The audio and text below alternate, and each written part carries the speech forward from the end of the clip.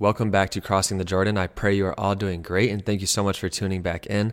I know it's been about 2 months since the last time we got to hang out and talk on this podcast, but I'd say in the next month, we're going to continue. We're going to hop right back into it. We're going to continue on our topic of the series of salvation, and then we're going to be getting into some more topics on Always More Wednesdays that the Lord has given. I'm very, very excited about. But for the time being, I wanted to just share a talk that I was blessed to give on Saturday, March 20th. I was blessed by an opportunity and invite from a beautiful ministry called Revival, and it's actually out of the ECRC, the Eastern Catholic Re-Evangelization Center in West Bloomfield.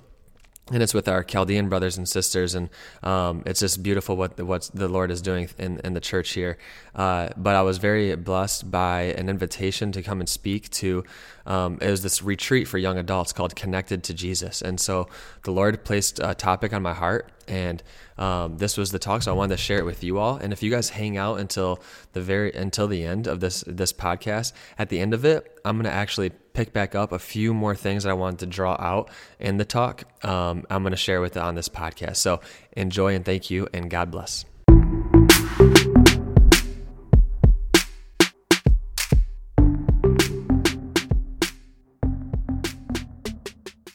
Thank you so much, Nori. Praise the Lord. What a beautiful night, huh? Praise God. Thank you guys so much for coming into this revival retreat. And just like to echo what Nori said, is there's so many other things that you guys could be doing. And just like sitting in prayer, I feel like even some of you may have even thought of actually two types of people sitting in here right now. Is I can't wait to get here because things are going on that I need this retreat. And then the other part are people that maybe even I could be doing other things. I could have a productive night at the house with the family, whatever it might be, with friends on this beautiful Saturday evening that the Lord blessed us with. But the Lord has called every single one of us here tonight.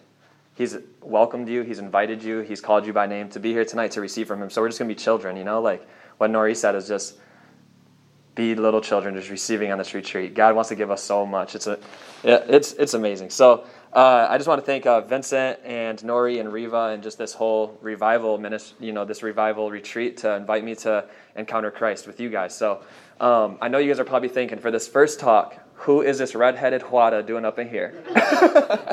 So just a little bit about myself really quick. The most important things is that my beautiful wife, Napoli Beach now, she's, we've been married for 15 months, and we have 18 days away from having our first child. Praise you, Jesus. And thank you. So, we just come here today so blessed by all of you just saying yes to this. So, and I know, this is how Chaldean I actually am. Honestly, once I became into the Chaldean culture, I realized how Chaldean I am. Okay, my favorite meal, shelhom. My favorite dessert, rashi udibis. Who likes eshi saraya? Anybody know what eshi saraya is? Okay.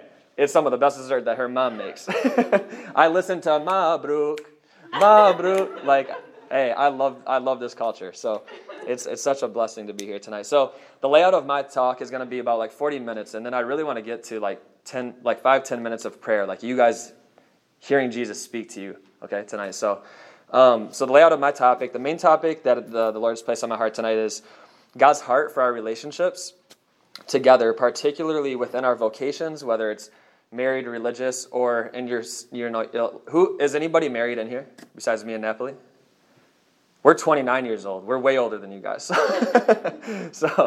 But even in your single state right now, even just seeing what our marriages look like in our families, our friends, our relationships, and what God is inviting us into within that future vocation or that current vocation that we're in right now. So, but first, I'm going to talk about communion with God, and we're going to use the Garden of Eden as our main reference point tonight. Okay, we're going to be talking about communion with God, the original design, and how it's fulfilled in a greater way in Jesus. So, and then we're going to transition to our communion with each other, and then we're going to get to some prayer. It's going to be awesome. So, if we go all the way back to the beginning of Genesis, okay, when God created the world and He created Adam and Eve, it was perfect communion.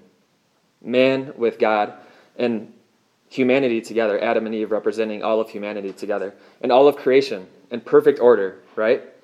So everything, and what they had there was, everybody is they ate from the bad tree, but there was actually the good tree there. It was the tree of life. Okay, and they had their divine food, they had divine drink with the life-giving water in the garden. Okay, so perfect communion, perfect harmony with God, humanity, and nature. And so we see at the very beginning the relationship of God to man, who is made in his image. So we are made in the image and likeness of God. And we see right at the beginning that God's relationship to us is father to a son, father to a daughter, and bridegroom to bride. And we're going to get to all this, unpacking it. So this is the very relationship and communion that God reveals throughout all of salvation history to go back to his original plan, and even in a greater way in Jesus. So this is the type of communion that humanity had with each other. In Genesis 2:25 it says, "And the man and his wife were both naked and were not ashamed." So they knew truth. They were vulnerable. They were open. They were completely exposed to each other. Yes, they were probably physically naked, but even more so, like their hearts, their souls, they were completely bare to each other and unashamed. Unashamed, So that was the type of communion that they had. And they were there with God and the tree of life and this life-giving water that they had that ran through the garden. And then the fall happened. And we're gonna read this here in Genesis 3:4-7. This is the fall. "The serpent said to the woman, 'You will not die, for God knows when you eat of it, your eyes will be opened. Eyes will be opened, and you will be like God, knowing good and evil.' So when the woman saw that the tree was good for food, and that it was a delight to the eyes, and that the tree was to be desired to make one wise, she took of its fruit and ate, and she also gave some to her husband, and he ate. Then the eyes of both were opened, and they knew that they were naked, and they sewed fig leaves together and made themselves aprons." So just really quick, we're in Lent, right? So this is a good Lent portion of this really quick, is when it says that it was good for food. In 1 John 2:16, John is talking about how every single one of these are connected to the fall of the human race. And this is why we pray, fast, and alms give. He says it was good for food, and St. John calls it the lust of the flesh, and this is why we fast. We deny ourselves of the things of the flesh. And it was a delight to the eyes. St. John calls it the lust of the eyes, and this is why we pray. We turn our eyes to Jesus and not to anything else. And then it was a desire, and she saw that it had food that was good to be desired to make one wise, and this is what St. John calls the pride of life. And this is why we give alms, to give it away. I don't want to keep it to myself. I want to give it away. So just a little Lent takeaway right there. But the key points that I want to pull out in what we just read was that their eyes were opened after eating from the bad tree, and they were naked and ashamed. So it was how they ate and that made their eyes open and really kind of closed after the fall. And then they were naked. So how they were clothed, how they ate and how they were clothed. So that's going to be kind of a theme running tonight. So ever since that fall, God has been revealing to us that this relationship, this communion between God and man and nature, this communion by how we are clothed in communion meal, he's trying to get back to, and even in a greater way. Okay, so we see this all throughout the Old Testament. This is what's going on. But I'm just gonna highlight just one specific example. Moses. Everybody knows Moses. He was in Egypt, and Israel was there, and they became slaves in Egypt, and God leads them out. So when they were out in the wilderness, right? When they were out in the wilderness, they were fed with manna, okay? And then when they were given the temple was actually the place where it was the reordering of the cosmos. So the Jews believed like that was the place of right worship. So it was perfect communion with God and man, with each other, and it was the whole creation being put back in right order. Even in the temple, they would engrave the trees of the garden of the nature. They would have stars to show like this is the place of right worship. That everything's put back into place. The cosmos is put in right order. So it's again, they would clothe the temple, the tabernacle, this place of worship. They would clothe it with the most beautiful of gifts, right? And this is what God told them to do. Gold and all these fine materials to build this temple. So they were clothing it with the most beautiful things. And they were eating and drinking. So even in Exodus 24, so after God through Moses rescues Israel out of Egypt, it says that God establishes a covenant with Israel through Moses that's sealed by a sacrifice that had blood sprinkled on the people. So they would sacrifice, and they'd sprinkle the blood on the altar to represent God, sprinkle the blood on the people to represent the people. And he says, behold the blood of the covenant. And then so they had divine food and divine drink, because in the 3 verses later in 24:11 it says that they beheld God and ate and drank. So they are having this heavenly experience of communion with God, right, on this mountain. Moses and Aaron and the 70 elders, that they beheld God. And they said if anybody saw God's face, they would die, right? So they're seeing and beholding God and eating and drinking. So divine food, and they're being clothed in the temple and the tabernacle, right? And these were just simple signs. These were just simple signs. The true desert that we're in as humanity. So they were in the desert, right? But God gave them a place of worship. They gave them food and water and wine and all of these beautiful things to be living in like an oasis, right? Living in a garden, even in the midst of the desert. But these were just signs. The true desert is our broken communion with God and with each other. That's the true desert that we have in this world. But God wants even more than that. So the key effects of the fall, they were already made in the image of God. And the serpent got them to believe that they needed to earn becoming like God. The serpent said, if you eat of it, you will be like God. But it already said that they were made in this image. They're already like God. They're trying to become something without God that they already were in God, right? They were striving for something. And then they ate from the bad tree, and their eyes were opened. And afterwards, they were naked and ashamed. So the true desert is life without God. The true garden is full communion with God. And Jesus and the Holy Spirit is the ultimate fulfillment of communion with God. The whole Gospel of Luke, it's very focused on the priesthood and Jesus being the temple, the true temple. Okay, so Jesus is the main focal point of Luke's Gospel. Is Jesus is both the high priest, he's the temple, he's the fulfilled temple, and he's the Lamb of God. He's sacrificed for us, right? So it's all focused on these things. And what do we see? In Luke 24, this is after Jesus' crucifixion, his death, his resurrection. The first thing he does is he goes and walks with 2 disciples on the road to Emmaus. Everybody familiar with that story? Yeah. So Jesus is walking on the road to Emmaus, and it says that he opened the scriptures, Moses and the prophets, and about how Christ fulfilled them all. And they couldn't recognize him, right? They didn't see that it was Jesus. They just thought it was just some man telling these beautiful stories about how Christ fulfills all these things. And they were like, please stay with us because the day is far spent. They're tired. They're in the desert, right? But what does Christ do with them? He takes them and he stays with them.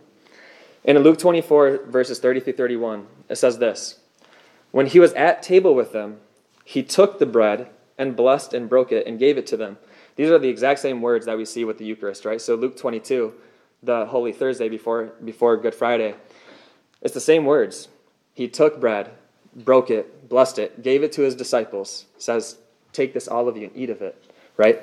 So it's the same language, right? So this is my body. This is the words of the bridegroom to the bride. This is my blood. Those are the words of the sacrifice of Moses, right? We just read, behold the blood of the covenant. Jesus is saying, this is the eternal covenant right here in my blood. But this is my body. So he's saying he's the bridegroom of God, giving his full self to the bride, the church. And then what happens after that? It says he gave it to them, and their eyes were opened. And they recognized him. Has everybody drawn the connection? In Genesis, they ate from the bad tree, and their eyes were opened, naked and ashamed. Jesus in the Eucharist is the fulfillment of the garden, of the tree of life. We eat from the good tree. Our eyes are opened, and we recognize God, right? So it's this beautiful way of bringing us back to the garden. And then the Holy Spirit, remember how we're clothed, right? So that's how we eat, is the Eucharist, communion with God, the tree of life. But also being clothed with God. In Luke 24:49, this is right after the road to Emmaus, and they go back to Jerusalem. They're telling the disciples, like, Jesus rose, he's here, he's alive. And then he goes and he says, behold, I send the promise of my Father upon you, but stay in the city until you are clothed with power from on high. Talking about the Holy Spirit. So Jesus right here, he's telling us he wants to take us back to the garden with the Eucharist, the Holy Spirit, the life-giving water, the tree of life. This is where we are. With the eyes of faith, every single time we come and participate in Mass, when we participate in the sacraments, we're participating in the new garden, the restored garden of Christ. Okay? And so ultimately it's fulfilled in heaven, right? So we participate it here with the eyes of faith, but we're already participating into the heavenly worship. And when we see in Revelation, we see both of these fulfillments, eating and being clothed as with God himself. Eating, it's called the marriage supper of the Lamb. What's the Eucharist? What's the Mass? The marriage supper of the Lamb. God himself saying, this is my body, take it.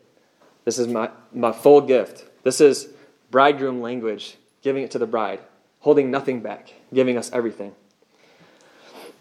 And then what do we see? Clothed. Our blessed Mama Mary. Oh my goodness, I'm so in love with her. So, but like in Revelation 12, it says that the ark, the temple, God's temple opened up and the Ark of the Covenant came out. And it said it was a woman clothed with the sun, with the moon, with a crown of 12 stars on her head.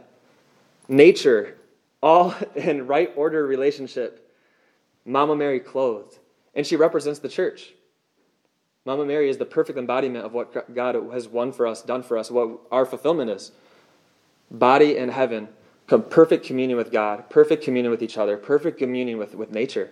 This is what we see in the Revelation. So that is what we are heading to. That's our future. That's the fulfillment of what God wants for us. But this is what Christ calls us to here and now, right? It's not something that we have to wait to see the book of Revelation unfold and when we get to heaven. This is something that we participate here and now.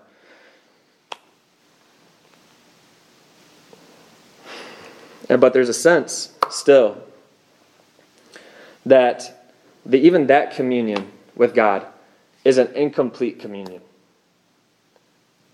And what I mean by that is because God has revealed that it's that way. He wants us perfectly in communion with each other, right? So the Eucharist and the Holy Spirit is our communion with God, right? So we're the bride receiving from the bridegroom. We're the children of God receiving from father to son, father to daughter. That holds nothing back. That's what God has revealed himself to be. So the Eucharist and the Holy Spirit is our communion when we eat and when we are clothed with a new and fulfilled, restored garden. But there's part of that garden that Christ desires us to live in as well, which is perfect communion with each other. What did we see before the fall in relation to the human in relationship with each other and in humanity, Adam and Eve? They were together in truth, naked and not ashamed, right? And we know that even the heart of the Eucharist and the Holy Spirit, their whole mission is to bring us together. St. Paul in 1 Corinthians 12, he both says that we partake of the one bread and the one body. He's referencing the church and the Eucharist at the same time. So all of us are supposed to be in communion with Christ's body because we partake of the Eucharist. And then the whole thing of the whole mission of the Holy Spirit is to unite us as well. He says that we drink of the one Spirit, right? And he's saying how we're many members in one body. So when St. Paul is looking at the Eucharist and looking at the Holy Spirit, he's like, that's not just for me. That's for me and you to share in together, to participate in. It's almost incomplete if I don't have you. Right? We need each other. Okay? So this is the other part of the garden that Christ is calling us into right now. Even in the midst of the world, which is the desert, is to live in communion with each other in perfect love. So he's calling us to live in the garden, even in the middle of the desert. So, but even in the desert of this world, what do we see in our friendships, in our relationships, our marriages, in our families? We see brokenness. We see unhealthy relationships. And those last two things that I mentioned, our marriages and our families, like parent to a son, parents to a daughter, bride and bridegroom, that's what God has revealed himself to be. And those are the foundational relationships of an entire human family. And yet they seem like to be some of the most broken. And this is what I feel like God has placed on my heart specifically to get to tonight. So this whole foundational relationship that we see in the human family is broken, and we're scandalized by it, and it's caused by sin. So how many of us have ever thought that when we see our marriages, whether it's our own parents, whether it's family members, our friends, or even just typical, like we see marriages out there, we see divorce, or even the people that aren't in a divorce, they're just unhealthy marriage. And how many of us who have ever thought of, well, it's just better to not get married then, or I'm going to wait, I'm going to have fun now, because almost anticipating that marriage is going to be boring, it's going to be unhealthy, so I'm going to have fun now, I'm going to do my thing, and then when I'm 35, going on 40, I'm going to settle down because that's just what I should do, right? How many of us thought of that? I've thought of it before. I was believing a lie. So this is not new. It's the same cause and effect that has happened since the very beginning. It's sin that leads to division and brokenness, which scandalizes and leads to further division and brokenness. And the root of it is a belief in a lie. And I feel like what the Lord has placed on my heart, that lie is that we're powerless. We can't do anything about it. We see it, and it is just what it is. That's how I am. So the lie that what I see in my relationships, the brokenness and division, this is the lie. Like when I see brokenness from other people, well, that's just going to be my experience too. Or my past experiences, I had bad relationships. That's just going to be mine too. My future is going to be that because that's just how I am, right? So like we're scandalized by what we've experienced, what we see, and we just think that that's just what it is for me too then. So it's the lie that, that we can't change our relationships, that we're powerless. So let's go back to the beginning again. Adam and Eve. They were already created in the image of God. And yet the serpent, who is the devil, made them believe that they had to eat from the bad tree in order to become like God. In short, what they did is they forgot their identity. They forgot who they already were in the image of God, children and bride of God. They forgot that they had God in each other, and they believed that they didn't have enough power. So let's go get it ourselves, right? So they ate of the fruit of the bad tree. Their eyes were opened, naked and ashamed. And this is the response.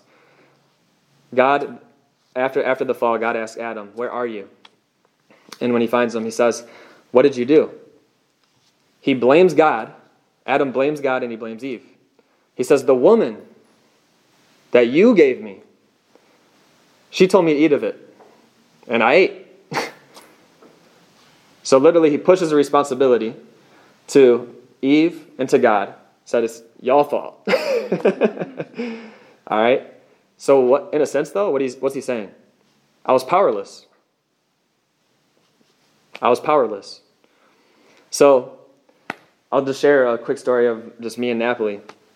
So Jesus radically broke into my life in 2016, 2017. I converted and became Catholic, and my life was just radically changed. The Lord broke just all these bad habits, these bad relationships, all of these things that I've done, and healed me.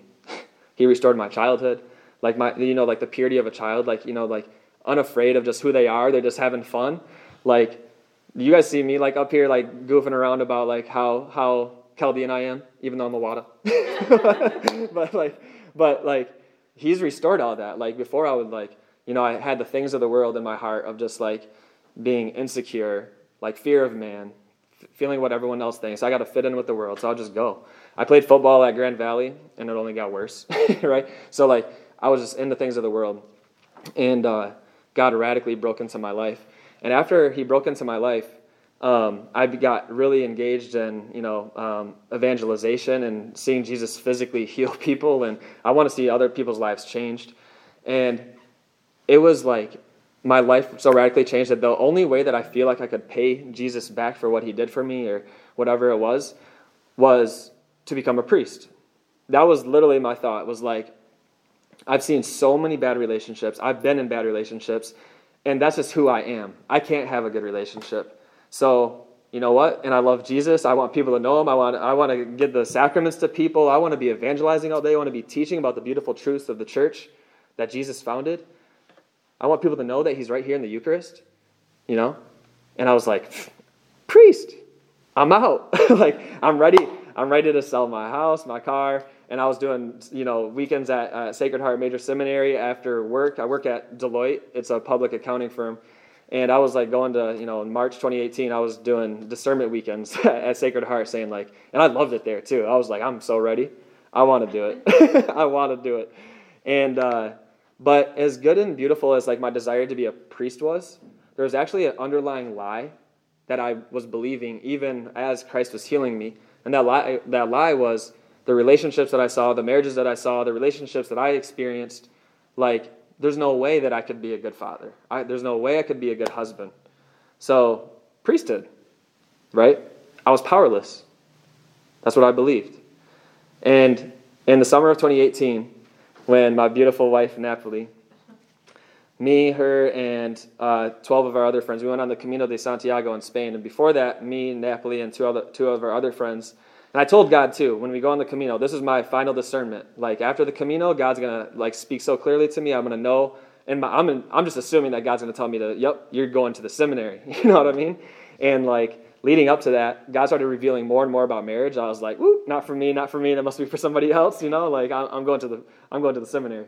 And but before we went on the Camino, me and Napoli, and we were just like good friends, and like obviously like saw like how beautiful she was, and she was amazing, and she was like one of my best friends leading up to this moment. But me, her, and two other friends went throughout France to Paris, Lisieux, and Lourdes. Lourdes, where our Blessed Mother appeared to Saint Bernadette, right? And I had a crazy, powerful encounter with Mary. She revealed so many things to me, but she revealed to me my vocation to be a husband and a father. And this is the climax of my whole encounter with her. This is what I told her. I was like, if I'm called to be a husband and a father, then I need purity. I need to be a better man. And three things happened simultaneously that day. Like, this is the climax of it. My heart got super hot, and like my whole chest like got real warm. She gave me an image of white blossoming roses, and she said, "My son has made you pure." She was putting my eyes on what Jesus was already doing, what he's already done, what he's going to continue doing. Don't believe in the lie, Jordan, that you're not going to be a good husband, that you're going to have broken marriages, broken relationships, like you're not going to be a good father. Don't believe in the lie that you're powerless. That's essentially what Mary was telling me, right? So the most important thing is she is pointing me to her son and his works. Focus on Jesus. What is he doing? Don't believe in the lie in your experience of what the world does, relationships that you've seen, relationships that you've experienced. Don't believe in that.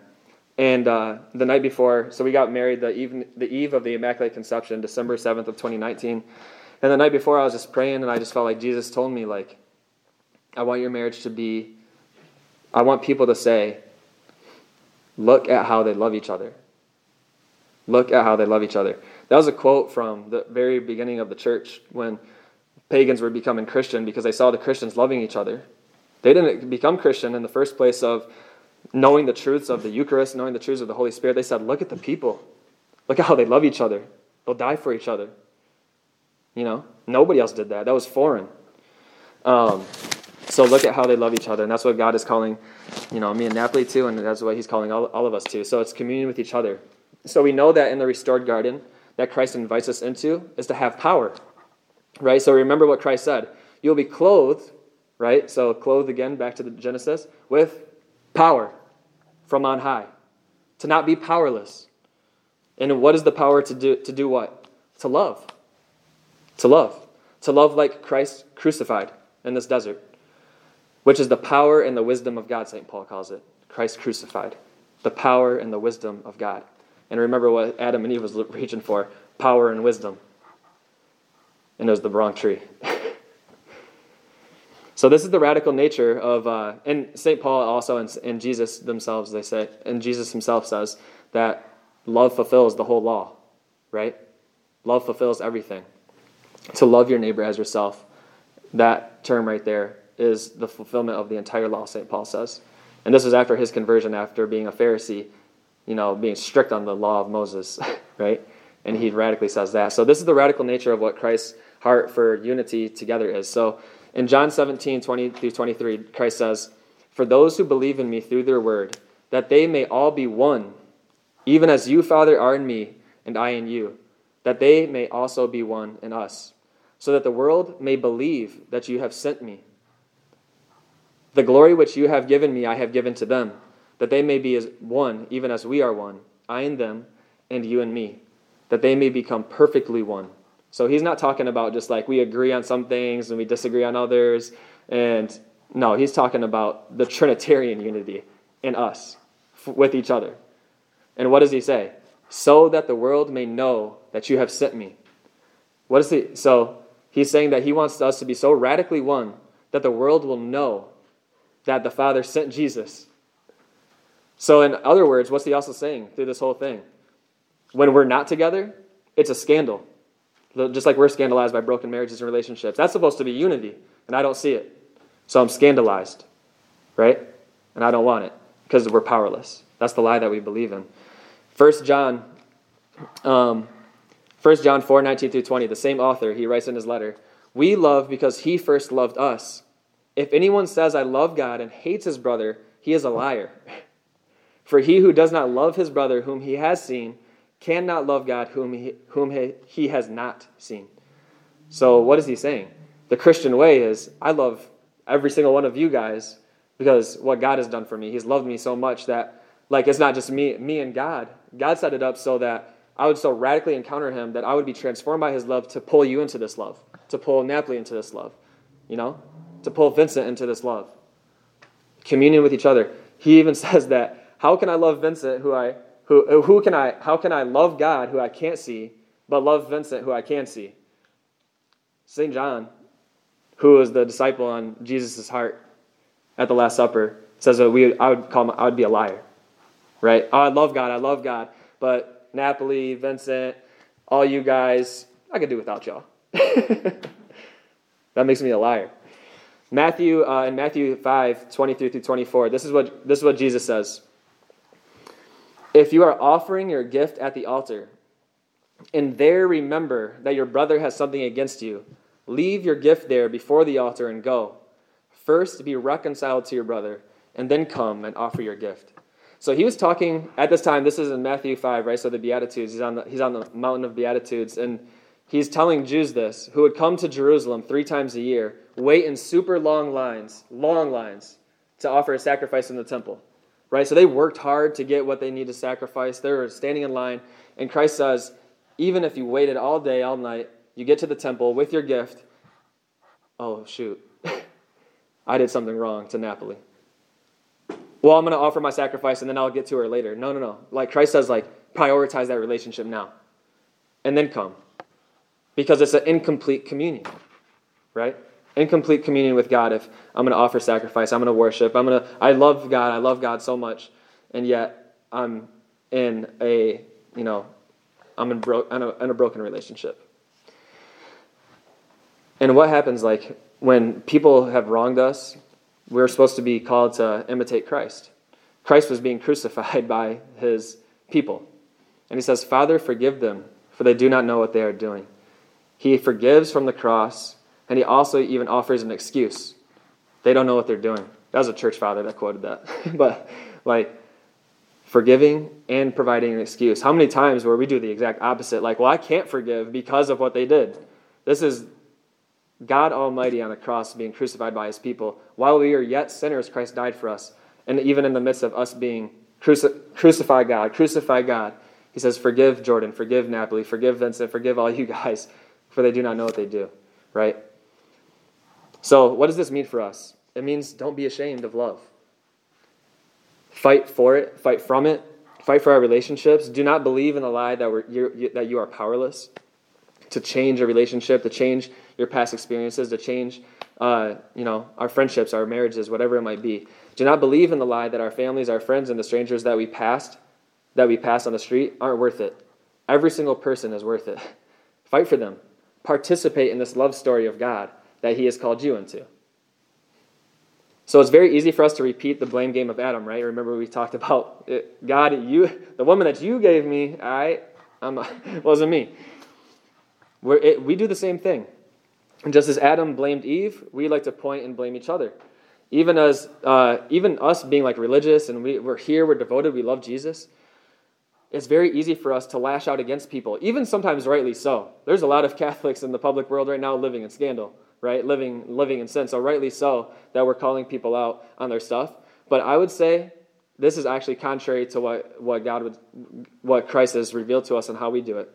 We go and preach truth, but it's a truth not saying crucify him for his sin. It's actually saying, here's the truth, here's the love, and I'll be crucified for you because sharing this truth with you. We're a crucified people because we follow a crucified God. And I think a lot of times in our relationships, whatever it might be, easy to blame the politicians that's going on, easy to blame people in the church, our families, or whatever it might be. And honestly, what we're saying underneath our breath at the same time while we're pointing the finger is crucify him. But that's not the Christian way.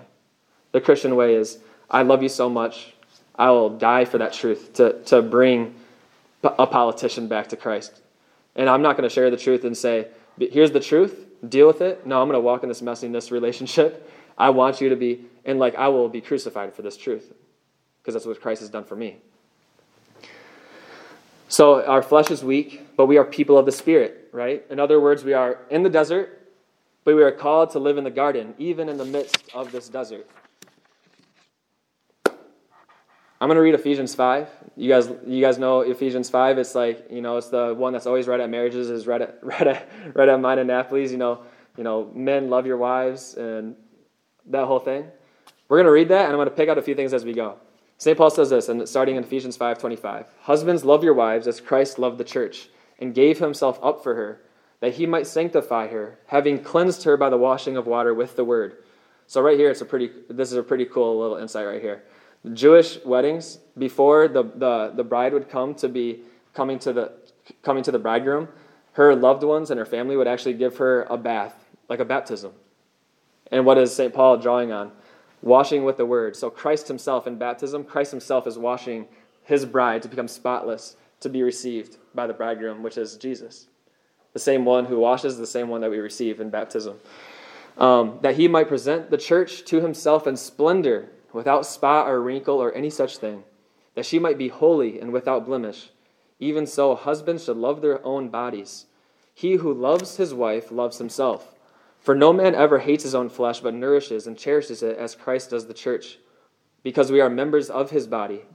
For this reason, a man shall leave his father and mother. Again, he's going back to the beginning in Genesis. This is a quote from Genesis 2:24.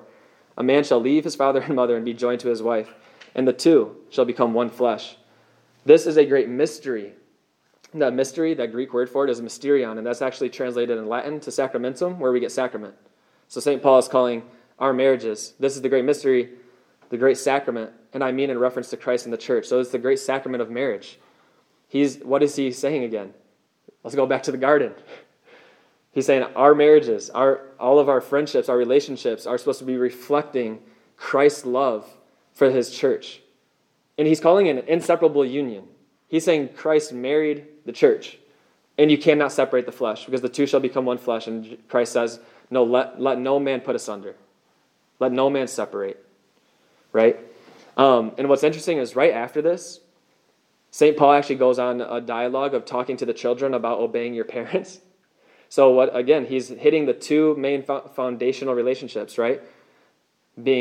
Talking about to the husbands and to the wives, bridegroom to the bride. And then he goes on right after that and says, father, mom to children, to son and daughter. And that's exactly what God has revealed himself to be. God the Father, God the bridegroom. We are his children. We are the bride, right? So St. Paul goes on to talk about both those beautiful relationships. And then he goes on right after this in chapter 6, 10 through 17. But be strong in the Lord and in the strength of his might. Put on the whole armor of God, that you may be able to stand against the wiles of the devil. For we are not contending against flesh and blood, but against principalities, against the powers, against the world rulers of this present darkness, against the spiritual hosts of wickedness in the heavenly places. So he's saying that we're in the desert. The devil, the flesh, the world, right here, everything that he just listed out, he's saying we're in the desert. We're in a battle. We got to fight. And what is he just talking about? Marriages and families. He's saying your relationships are worth fighting for. Die for it. I heard Jason Everett say one time, he overheard somebody at the gym talking about how, he's about to get married. And he's like, man, I got to give like 50% away to her. Like I got to give half of her to everything. Everybody know who Jason Everett is. He talks about like chastity and everything. He's amazing. But he goes up to him and he was like, no, man, don't give her 50%. Give her 100%. Give it all to her. Then you're going to have a happy marriage. Give it all to her. Hold nothing back. So St. Paul here again is telling you, you're in a battle. So don't be powerless. You know that who our battle is with, right? It's not with flesh and blood. It's with the evil one. We're in this desert. But he's telling us to walk in the garden. He says, therefore, take the whole armor of God. Be powerful. Stand therefore, having fastened the belt of truth around your waist, and having put on the breastplate of righteousness, and having shod your feet with the gospel of peace. Besides all these, taking the shield of faith, with which you can quench the flaming darts of the evil one, and take the helmet of salvation and the sword of the Spirit, which is the word of God. So in short, what is St. Paul saying? Be powerful. Live in the garden. Fight for the sake of love. Don't be ashamed of love. Actually, be a fool for love. Be foolish for love. And I mean this in the, like, when Christ was crucified, and this is what St. Paul, remember when I said, like, St. Paul says that Christ crucified is the power and the wisdom of God? He was saying that exact phrase because the Jews seek signs and the Greeks seek wisdom. Right? So people were seeking power apart from God. People were seeking wisdom apart from God, doing the exact same thing that Adam and Eve did. But Christ crucified is living in the garden, here even in the midst of the desert. Right? The power and the wisdom of God. So be a fool for love, because Christ was a fool for you. Right? So in short, my whole talk is we're called to live in the garden, even in the midst of the desert. Don't believe in the lie. Don't believe that you're powerless. Whether it's your own parents, whether it's people that you see, whether it's just broken marriages, relationships, broken friendships, don't let them go to waste. Nothing's in vain that you fight for when it's out of love. Don't sell yourself short. And I'm talking to myself too. Hey, literally yesterday, I got into an argument with my wife. If bishi, the term for like bath or shower, if it was a verb or a noun, and I don't even speak Arabic, and she's a speech language pathologist. So I lost. And I was like, that's how, like, hey, I'm in this with you. Like, we're fighting, right? Like, let's be a fool for love, though. Okay? Praise you, Jesus. Okay, so this is the most important thing. This is the most important thing right here, is what Christ wants to speak to us right now. What time is it? I'm going to get you 5 minutes. 5 minutes, all right? Okay. Thank you so much. Okay, so the best thing is that we are children and the bride of God. How foolish would it be if we believe that, and yet we're like, God doesn't speak to me. God doesn't talk to me. God doesn't want to show his wisdom, his insights, his plans for this relationship. I just talked with a coworker this past week, broken relationship with her stepmom. She's been, said that she was going to counseling for like 12, I don't know for the full 12 years, but she was seeing counseling like to deal with all this. We prayed for like 45 minutes. She had like a game plan. She had like all this like wisdom from Jesus because we were listening to his voice. She felt freed. She felt loved, right? So like right now, I want us all to pray. And I'm going to lead you just through like question and answer. Okay, so we're going to ask Jesus questions. We're going to ask him, who do I need to forgive? And we're going to engage our wills, right? So like forgiveness is not saying what somebody did is right. It's actually saying what they did is wrong. That's what it implies, forgiveness, right? Like if I didn't need to forgive somebody, then they didn't do anything wrong. So forgiveness, St. Augustine says, unforgiveness is like drinking poison and not hoping the other person dies. That's what unforgiveness is. Christ doesn't want you to have that. So we're going to ask Jesus, like, who do I need to forgive? And whatever he gives to us, we're gonna engage our will and our hearts, even if we don't feel it. Like, Christ, Jesus, I want to feel like I'm forgiving this person. Okay? And then we're going to ask him, what lies have I come to believe about myself? And I know, like, everyone's single here, and I've been talking about marriage the whole time. But, I want to go back to, like, my own story. Like, this was a transformative moment, not after I got married, but before. Like, Christ had to set me free from the lie that I was believing in order to have the relationship, the marriage that I have now, right? So while you're in your single state, if you're worried about your vocation, what is God's will for me? Like, be faithful to the moment now. Be faithful to Jesus now. Don't be like, well, after this, I'm going out to the bar with my boys because I'm about, I'm going to get married at 40 and settle down. That's when it'll be like boring. Like, no, like the fullness of life is living with Jesus right here and now. That's what he came to give life and life abundantly. Not in a future state, right now, no matter where you are in your life.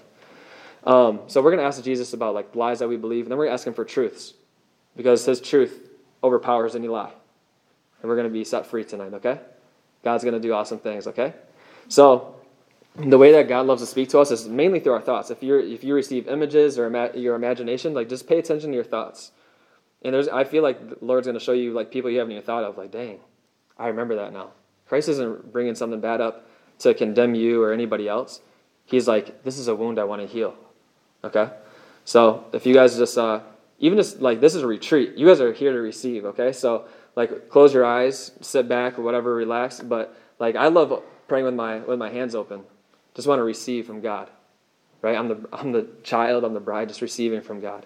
So open your hands, and I'll lead you through a prayer. But I'll just say a little prayer for you guys right now.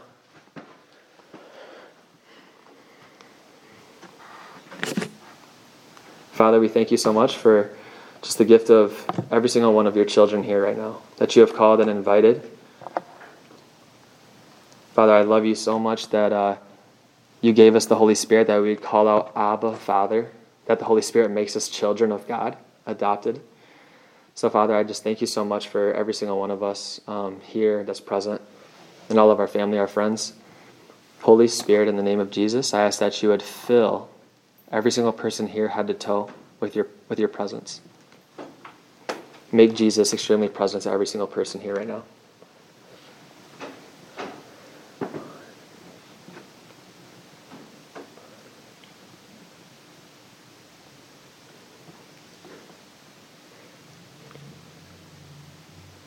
And if you guys just repeat this after me, okay? Jesus, who do I need to forgive? And just pay attention to your thoughts.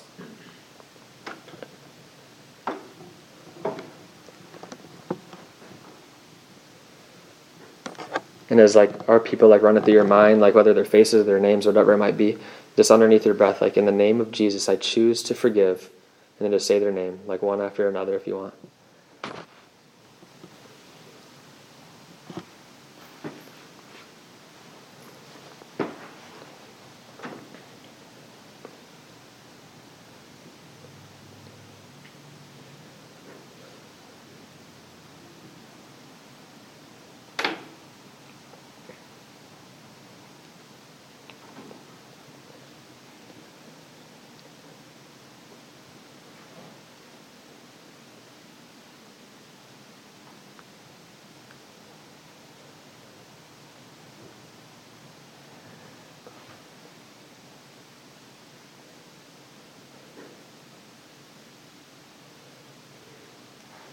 And if you guys just repeat this after me, in the name of Jesus, I choose to forgive all of these people and anybody who's ever hurt me or my family,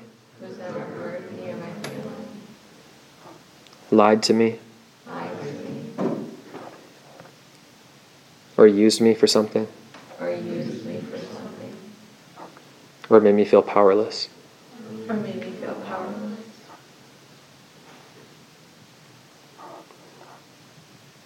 In your name, Jesus, I forgive them. Please bless them and make them holy. Let them feel your love.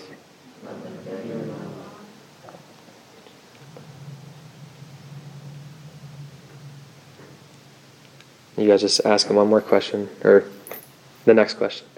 Jesus,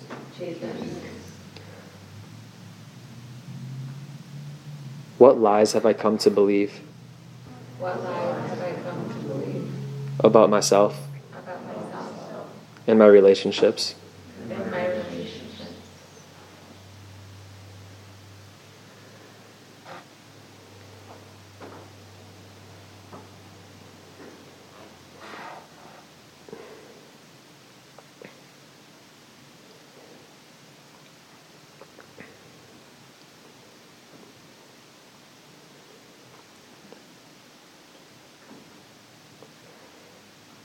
And if the Lord is like giving you words, like in my heart, I felt like somebody here may be believing in the lie that like, you're alone. As an example of that, just say, in the name of Jesus, I renounce the lie about that I'm alone. So underneath your breath, whatever the Lord is like giving you a word or phrases or whatever, a sense or feelings or whatever it might be, the hurt, the brokenness, the lie, in the name of Jesus, I renounce, and then just say the lie.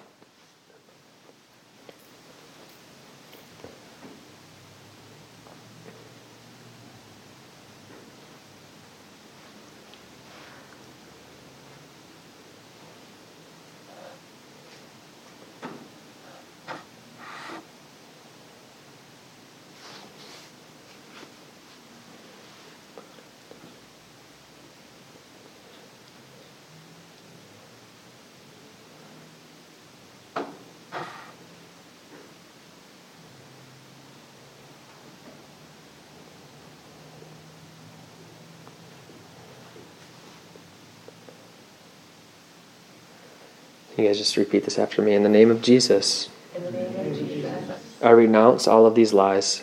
I renounce all of these lies. I break its power over my life.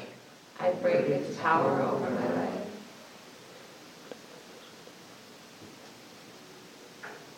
And we're going to ask Jesus another question. This is the most important one right here.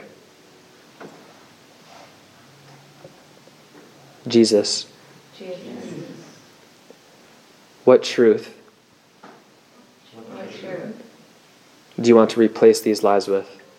do you want to replace these lies with?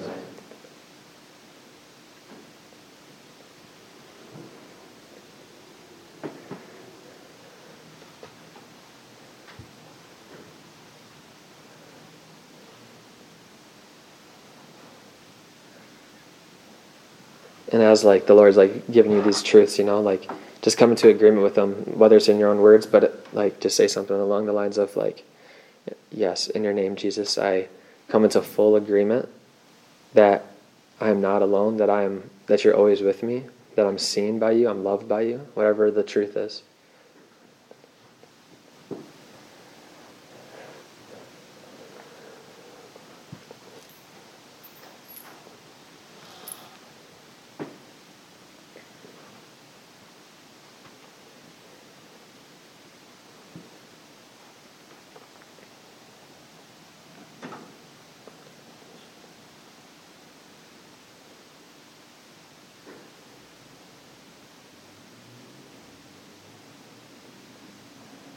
Just repeat after me. Jesus, thank you for all these truths. Thank you for all of these truths.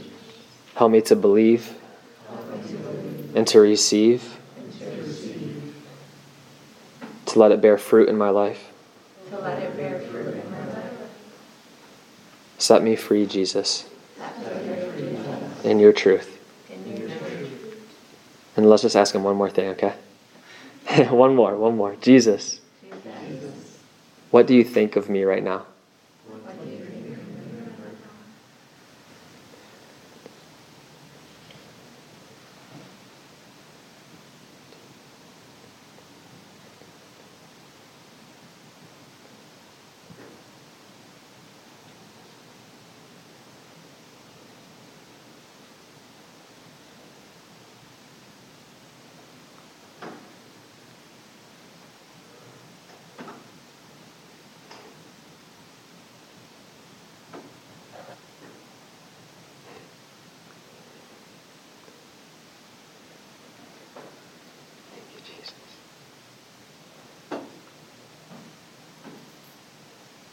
Jesus, I thank you so much for the truths that you've revealed, every single thing that was spoken from your heart.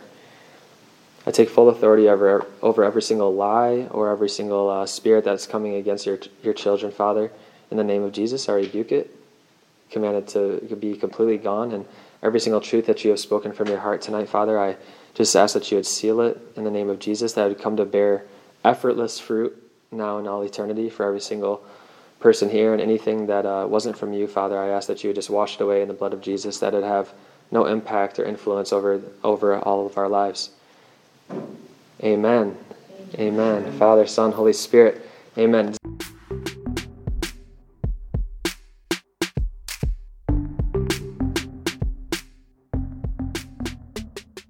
Thank you all so much for joining and for listening into this talk. I pray that it really blessed you and that it really challenges all of us that to yield to the Spirit, to live in union with God, and to live in this beautiful restored garden in Christ, even in the midst of the desert, which is this fallen world, our fallen human flesh, and for all of us to completely yield to the Spirit, which tells us to go after the mission as Jesus did. That was the full mission. Father sent the Son, and the Holy Spirit sends us to be in union with the Son, even in the midst of this desert, to be living in the garden with communion with God and with each other. So I pray that this really blessed you. And just a few things I wanted to draw out a little bit more. So in the Garden of Eden, there was that foundational relationship, as we talked about, of humanity with God and all of creation.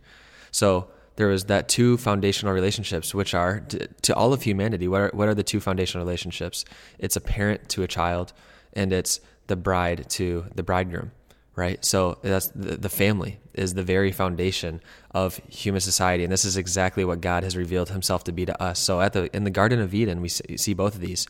We were children to God our Father, and we were a bride to our bridegroom, and God holding nothing back in the beautiful supper of a marriage, right? So Adam and Eve, beautiful covenant relationship.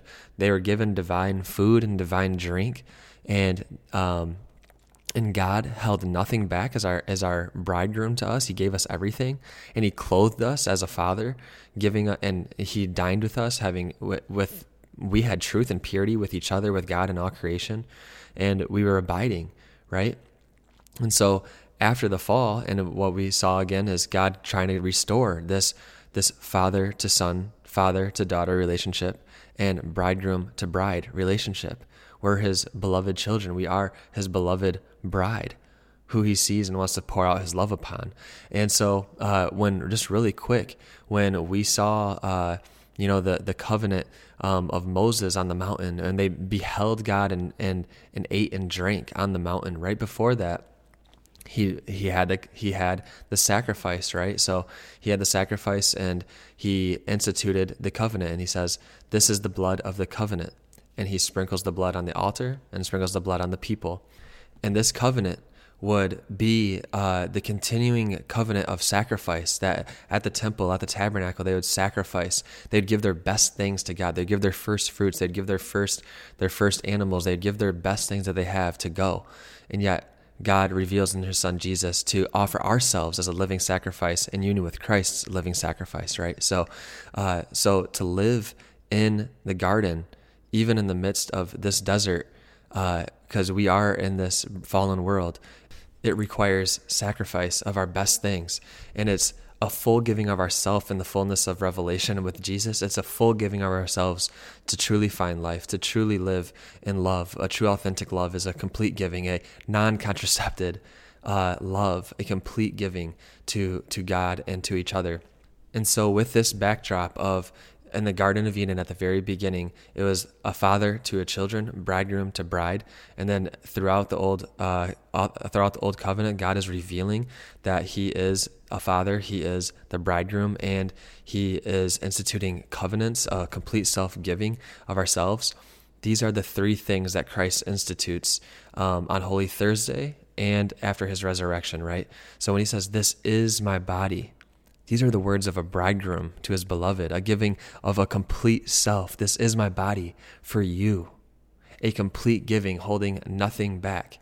And then this is my blood. This is the words of a covenant. These are almost verbatim the words of Moses. This is my blood shed for you. This is the words of the covenant. And then clothed with power from on high. This is words of a father to his children. So we see in the new covenant, primarily in the Eucharist, primarily in the outpouring of the Holy Spirit that we receive. This is my body, the words of the bridegroom to his beloved. This is my blood, the words of the covenant. You will be clothed with power from on high. This is words of a father. And so in the new covenant, in this restored garden, we are going back into a fully, even more powerful garden.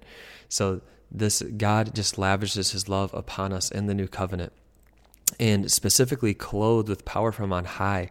We know that this is words of a father to his children because at the very beginning again, they were clothed, and afterwards then they reached out, they lost sanctifying grace, right? They lost the gift of the Spirit, and they saw each other, they were naked and they were ashamed, right? So we see right there that a rejection of the Father is a rejection of grace and a rejection of your own identity, and you lose yourself and you're naked and ashamed. But in the new covenant, we are sons and daughters. In Galatians 4:6, this is what St. Paul says about being a son or a daughter and the Holy Spirit. He says, because you are sons, God has sent the Spirit of his Son into our hearts, crying, Abba, Father. And this is intimacy. This is intimacy in the Spirit. This is the new garden. We are children receiving the Spirit. And then in Luke 11 through 13, Jesus himself talks about, right here in the context of how a father gives to his children, he talks specifically about the Holy Spirit. Listen to this. What father among you, if his son asks for a fish, will instead of a fish give him a serpent? Or if he asks for an egg, will give him a scorpion? If you then, who are evil, know how to give good gifts to your children, how much more will the Heavenly Father give the Holy Spirit to those who ask him? So in the fullness of time, in the fullness of revelation, in Jesus Christ, we are the children with a good Abba, with a good Father who is pouring his Holy Spirit upon us, in us to transform us, and upon us for the transformation for everybody else. And so and when I talked about in the talk about being powerful, like, do not believe in the lie that you're powerless, that you can't change, that you can't do all these things. These are not things to be mustering up, right? This is exactly what Adam and Eve did. They forgot what they already were, right? So they reached out for something that wasn't theirs. So they had a disordered thinking that went to a disordered action that led to brokenness, that went to being divided. So when I talk about being powerful, it's being clothed with God. Ephesians 6, right? So to have the breastplate of righteousness, the belt of truth, the shield of faith, the sword of the Spirit, the helmet of salvation, shod with the feet with the gospel of peace. Like, this is being clothed with God, not ourselves, not of the flesh. This is being clothed with power from on high. This is yielding to the Spirit. This is being dependent upon God. This is grace. And then in 1 Corinthians 1:22 through 25, this is exactly when I was talking about in the talk about being a fool for love. Don't be afraid to look like a fool for love, because Christ was a fool for you. I forgot to finish the whole thought there, but this is what the whole context says in 1 Corinthians 1:22 through 25. St. Paul says, "For Jews demand signs, and Greeks seek wisdom, but we preach Christ crucified, a stumbling block to Jews and folly to Gentiles, but to those who are called, both Jews and Greeks, Christ the power of God and the wisdom of God. For the foolishness of God is wiser than men, and the weakness of God is stronger than men." So St. Paul is getting at right here, power and wisdom. Power and wisdom. And what were Adam and Eve searching for, looking for, and trying to get? What they already had in God. They believed in a lie, and it made them go and try to get wisdom and power and wisdom, and by getting fruit from the bad tree. They forgot who they were. They forgot what they already were in this covenant relationship with God their Father and God their bridegroom. And so they went to seek power and wisdom. And so now in this desert that we live in, to live in the garden is to lay down your life for your friends. No greater love than this. This is where we find the power and wisdom, is to be crucified to the world. This is why St. Paul says, "I have been crucified with Christ. It is no longer I who live, but Christ who lives in me." And he also says, I have been crucified for the world. So to live in this true, authentic love story of God is to give ourselves completely with Christ crucified. And this is precisely what it looks like to the world, is foolishness and weakness. But we know that being united to Christ crucified is power and wisdom. And truly, brothers and sisters, if you've ever made a decision, even one little act where you're like, you know what, I'm going to deny myself and go after love for somebody else, I promise you find so much life in it. And even then, when our hearts are being purified, we begin to realize that we don't just do it for the feeling of feeling like, oh, I just did something great, or I did, I feel alive right now. That's not why we do it. We're in a complete union with God and with each other, and we realize that we want to be united to the bridegroom and to the Father. And so this is a complete giving, to give as God does, right? So God is love, and we do not love because of us. We love because he loved us first. And so this is the whole revelation right there. And so be a fool, be weak for God, because that is precisely how you're going to find power and wisdom, right? So be a fool for love. Fight for our relationships. Fight for our marriages. Fight for our children. Fight for our parents. Fight for our friends. Fight for all this brokenness in the world. People are worth it. People are worth it because Christ died for you when you were a sinner, when we were brokenness, right? When we were enemies with God, Christ was sent and he died for us. He died for you at the cross.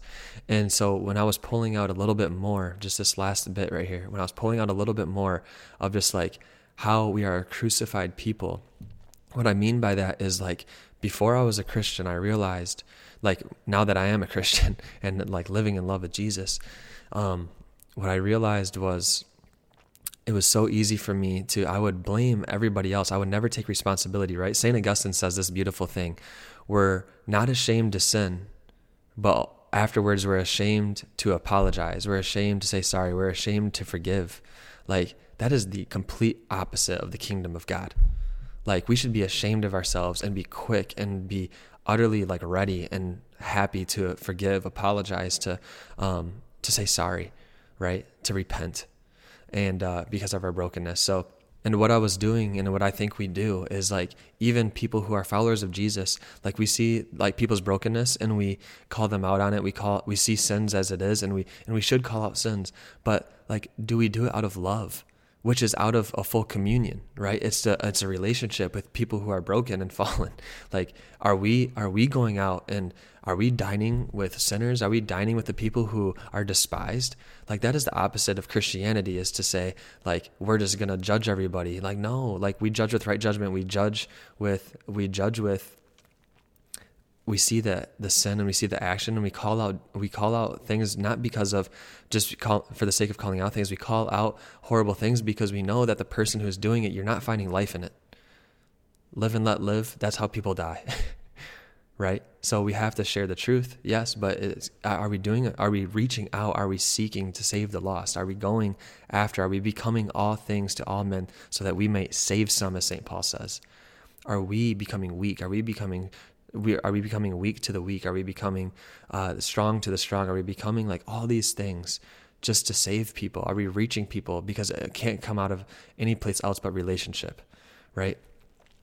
Primarily, but sharing truth and love. Do we really know what that means? So like a lot of times when we're seeing this stuff, what we're really saying is crucify them, but we are not people standing around the cross anymore. We used to be that. We are like, before I was a Christian, I see myself as exactly that, there at the cross saying, crucify him. With every single sin that I created, every single time that I hated somebody, every single time that I blamed somebody, I was at that cross with everybody there saying, crucify him, crucify him. But as Christians, we see that we almost switch places. When we become a Christian, we fall in love with Jesus. When we see the love story of God that we're called to be a part of, we switch places almost. Instead of being at the cross yelling, crucify him, which is actually condemnation for ourselves, we're actually there as Mary. We're there as the beloved disciple. We're there as the good thief on the cross. We're there as the women. We're the people who love. We're the people there. We're the people united to Christ. We're the people who says, no, because of truth, because of love, I'll be crucified. I'll be crucified. And this is what I mean. When we look at other people's faults, we look at other people's sins, we look at our broken relationships in our families, in our marriages, in our family, our relationships, whatever, our friendships, whatever it might be, where a lot of times the flesh just wants to yell, crucify him, crucify her. And yet Christ calls us to a transformed love, to actually be on the cross out of love, but not be on the cross out of condemnation. Right? So the two good thieves are a beautiful image, especially this Holy Week that we're going into right now. It's the whole image of Calvary is the image of the Mass, right? There's sacrifice and love, a complete giving. It's God our Father pouring out himself as the bridegroom to the bride. It's it's the one eternal, once and for all sacrifice. And we participate that in a very real way in the Mass. This is my body, the words of the bridegroom to his beloved. This is my blood, the words of the covenant, to be clothed with power from on high, words of a father to his children. So we participate in that. So this is a beautiful scene to reflect on as you go to Mass this Holy Week is, are we the people at the cross yelling, crucify him, crucify her? Or are we people following a crucified God to become a crucified people, to realize that it's a complete giving of self to truly love? Right? So are we going to be the good thief that says, remember me when you come into your kingdom. I deserve this, you don't. Or are we going to be the other thief that says, crucify him, even when we're being crucified? The words of condemnation is crucify him. The words of love is I'll be crucified for you. Crucified to Christ, crucified to the world. This is what it means to give ourselves fully, to have a non-contracepted love, to completely give ourselves to God. And so live in the garden, even in the midst of the desert.